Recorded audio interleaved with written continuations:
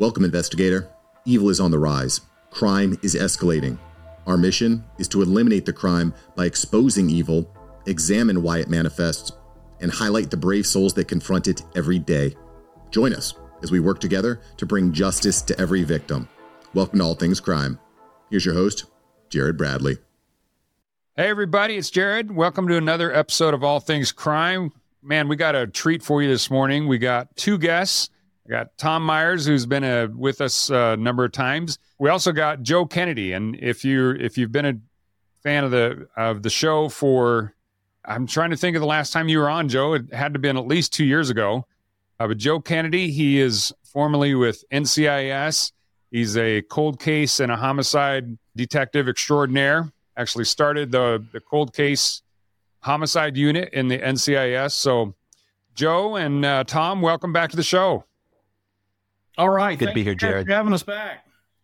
Yeah, Joe. So, you being the guest of honor here, Tom's just one of those Ranger guys I drag along everywhere. So, Joe, why don't you remind everybody, kind of your background, how you got started, and maybe even introduce your book and how that came about. Yeah. Thank you, Jared. I'll just try to go through this kind of quickly. I spent the majority of my career with NCIS. In the mid-90s, we had some cold cases that we started taking a look at, had a little bit of success. And from that, the director kind of tapped me to be the team leader for our cold case homicide unit. So we formally, the first case we solved as an agency we basically went down to the Virgin Islands from January 95 till March, and were able to get the case over the hump. It wasn't an extremely old case. It was only about a 2-year-old case. But from there, I was tasked to, hey, let's set up a squad, and then how do we do this? So I immediately went out to about 15 different departments throughout the United States, came back to my state of North Carolina. Our State Bureau of Investigation had previously had a cold case unit. Went to Florida, where I hooked up with Dave Rivers. And most people know Dave as having been one of the early pioneers of cold case squads.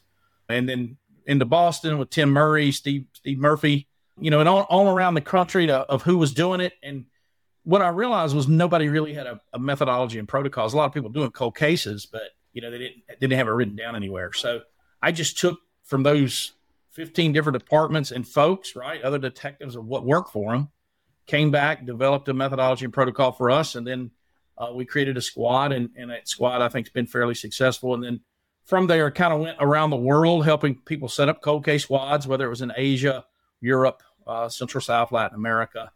And then I retired 2014. 2016, we started the Carolinas Cold Case Coalition here in North Carolina. A lot of retired local, state, and federal officers. We just help police departments. It started out just in North South Carolina, but it's expanded now throughout the country. We're even looking at some cases overseas. And we don't try to tell folks how to do it, right? We just say, hey, we're looking at the case. These are maybe some suggestions we would make. And so that's kind of my foray into cold case. When you ask about the book, I had for a number of years wrote down things of, how do you work a cold case? What works? What doesn't work? How do we save time, right? How do we save energy? Because, as you know, manpower and resources are so hard to come by in law enforcement that many departments wouldn't even allow people to work cold cases, right? And that's still true today, but, based on the limited resources. So I had, kept some good notes and put together what I would say was, a working journal. So I was involved in a documentary series, a case you worked on, the case I think the MVAC was used on, which was Chris Tapp out of Idaho Falls. And we worked that with Joe Berlanger out of New York, a couple of wrongful convictions where the wrong suspect was in jail. So let's go figure out who the right suspect is. And so I was able to help on about 6 or 7 cases with that project. And during the course of that, a gentleman by the name of Hogan Hilling, who lived in Crestline, California, never in law enforcement, had no family members in law enforcement, but was just, I think, enamored with true crime shows. And so he wrote me and he said, hey, I've got some personal things going on in my life. He had a special needs child he had spent his whole life taking care of. And he had written other books, and he said, I really enjoyed watching the show and the concept of cold cases.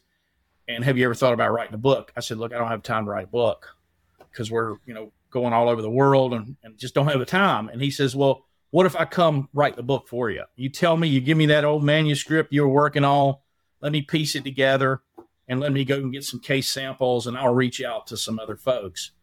So that's what he did. I essentially tried to tag him with some of the experts that I have worked with over the years, whether it was a Colleen Fitzpatrick in California, or a Susanna Ryan in California, or a Cloyd Steger right up in the Northwest, whoever that was. And so I think he did a pretty good job of, getting a decent book on Cold Case. It was designed for two audiences, right? The detective that has no knowledge or experience in cold cases that can pick it up, and it gives you an outline or investigative roadmap. But it's also, I think, appealing to maybe true crime enthusiasts or, web sleuths or what have you that want to know some of the, components of working cold case without us revealing, intricate tradecraft as to how we solve cases. So that's kind of it in a nutshell. And I just want to say this, your other guest here, Tom Myers, and Tom's been with you. He and I, before you went on the air here, just had a little chat. And man, he is so right. It is, I loved it. He said meat eaters, right? Because is there any ham on that bone? That's what we're looking for in a lot of cold cases. And he is so correct.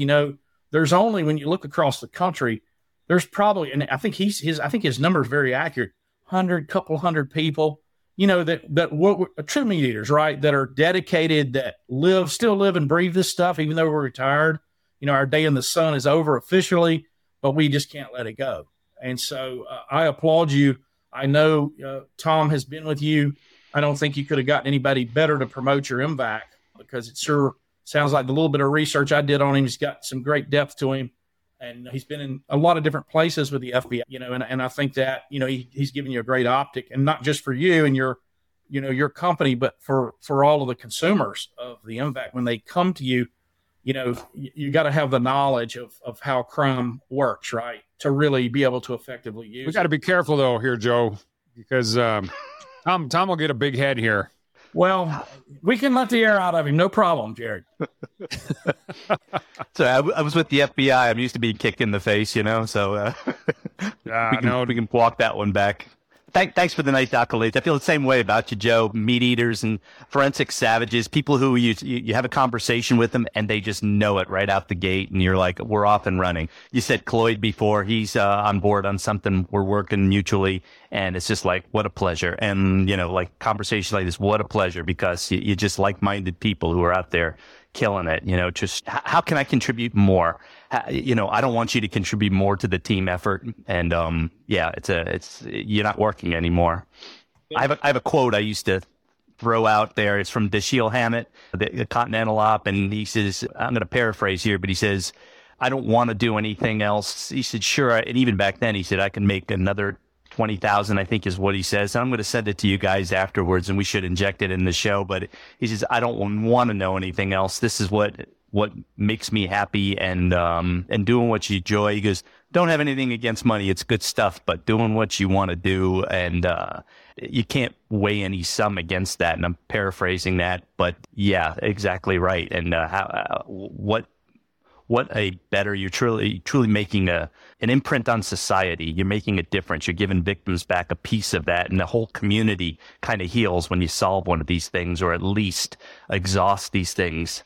And as long as I got my hand on the throttle, I'll continue here. Yeah, I worked something, actually a guy I knew from the Army, and we dug on that a little bit and got some luck, and somebody jumped into the middle of it. And you're talking about not quite Hatfield and McCoy's, but there were a lot of tense moments about who did this rape homicide, and it ultimately resolved itself. But you talk about decades of, like, somebody gets enough drinks in them, they're possibly going to go out and kill the wrong person. And now you got a compounded community problem, and it's resolved. It's resolved, and there's healing that goes on. So yeah, I'm glad to be part of any of the efforts. Yeah, absolutely. Yeah, before we get too far along, now, my copy of your book is not supposed to be here till tomorrow, so I'm kind of embarrassed about this, but I made a copy of this. This is Joe's book, Solving Cold Cases. So all of you that are out there, and it's interesting, Joe, as you were talking, first of all, you almost gave me the impression that, prior to maybe 1995, cold cases weren't really a focus. Is that not the case, or is that just kind of, that's when we really started hearing about people working on cold cases? Jared, I mean, you can go back to some of the original history of cold case dates back to the 70s, right? And ironically, some of the first effective squads was the LA County Sheriff's Department, not the LAPD, right? That's kind of interesting. But they kind of trace their origins of cold case work back to the mid 70s. And there were people doing it, don't get me wrong, all through the 80s and through the 90s. I just don't think, you didn't have the advent of the internet. Information was not, or the information flow was not easy, right, for folks to consume information about crime. And then I think cable television and the internet created this explosion or fascination with true crime. And that has fueled the recent explosion of, I think, cold cases. Now, cold cases have kind of like, up over the years, they've kind of went up and down, right, in terms of the ability for departments to dedicate resources to it. You'll notice that shortly after 9/11, any efforts on cold case, were almost non-existent because, the country was enamored, I'm sure Tom remembers, was enamored with chasing terrorists, right? And that's what everybody did. Now any cold case work, like my old agency at NCIS, our cold case focus was, old war crimes or murders in a war zone, from that had not been, or a terrorist act, like maybe the macheteros down in Puerto Rico, or some of the bombings at embassies of military members, that were attachés or assigned to an embassy in foreign countries. But there's an explosion today with cold cases, and it's interesting what the dynamic, because most of today's cold case work is centered around what you're doing with the MVAC, right? And of course the come along to that, or the follow along to the MVAC, is investigative genetic genealogy or forensic investigation, FIG, whatever, IgG, whatever people want to call it today. They're different, depending on who you're with. They put a different little rhyme to it. But we didn't have that until really, we had it before Golden State, but if you go back to the Canal killings in Phoenix in 2015, Colleen Fitzpatrick worked on that. And that was really the first big case where investigative genetic genealogy was tagged, but it didn't catch any steam, right? What the theory or the concept was not ripe. And so it didn't gain a lot of traction until Golden State. And then since then, because used to how we solve cold cases is, yes, you would go into an evidence locker, find this piece of evidence, from 20 years ago that had not been re-examined by our lab, or maybe some new technology is used to where we find it. But, there was a lot more cold cases solved through interviews, right, and interrogations. Mm-hmm. And if people having to carry that burden for so many years of having killed someone, to where you get skilled interviewers and interrogators working against them to elicit, a confession. But that all changed with Golden State. And so you'll see the primary focus today is more technological based, right? Like what you're doing with the MVAC. What still blows my mind is how few MVACs are out there. Because as I travel around the country, it's almost daily where I see a garment, right? And I think it works best on clothing. If I understand correctly, the technology may correct me on that. But I think the best, I see a lot of cases where the suspect was grabbed, the suspect was, there's no doubt, when you just look at the old scene photos, oh my gosh, that suspect totally, ripped those clothes off of that victim. Or you can clearly see they went into the victim's pockets. Or so, when we talk about the optic, I think, and not to sound negative, but I think we're in such a fast-paced world now that detectives are first leaning to technology, which is good, right? What I think we need to get back to a little bit is, okay, in working parallel is very strategic interviews of key witnesses, very calculated interrogations. And, one of the things that's worked so well for me over the years, it's in the book. I have a colleague here that just retired with the Raleigh Police Department, Jerry Falk. He has worked for him as well, is doing interrogations in non-traditional locations, right? i.e. not the police station. So sometimes that's the suspect's house. That's a city park. That is in some very, a low-end hotel in the community. So, there's different philosophies on how to work cold cases, Jared. I don't mean to ramble on here with you, but to me, I think this is a great time for for your product, that MVAC.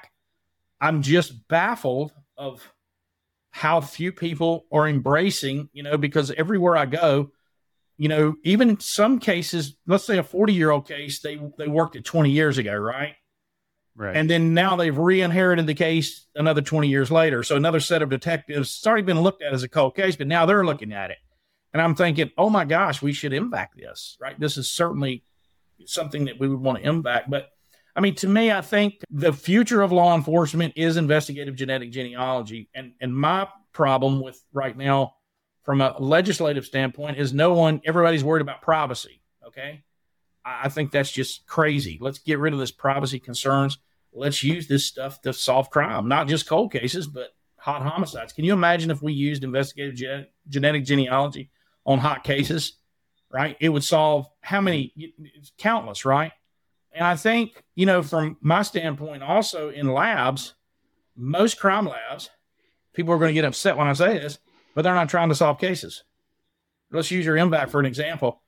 Certain labs here in the South, like in my state of North Carolina, you can only send 10 pieces of evidence to the forensic lab to start with. That's crazy.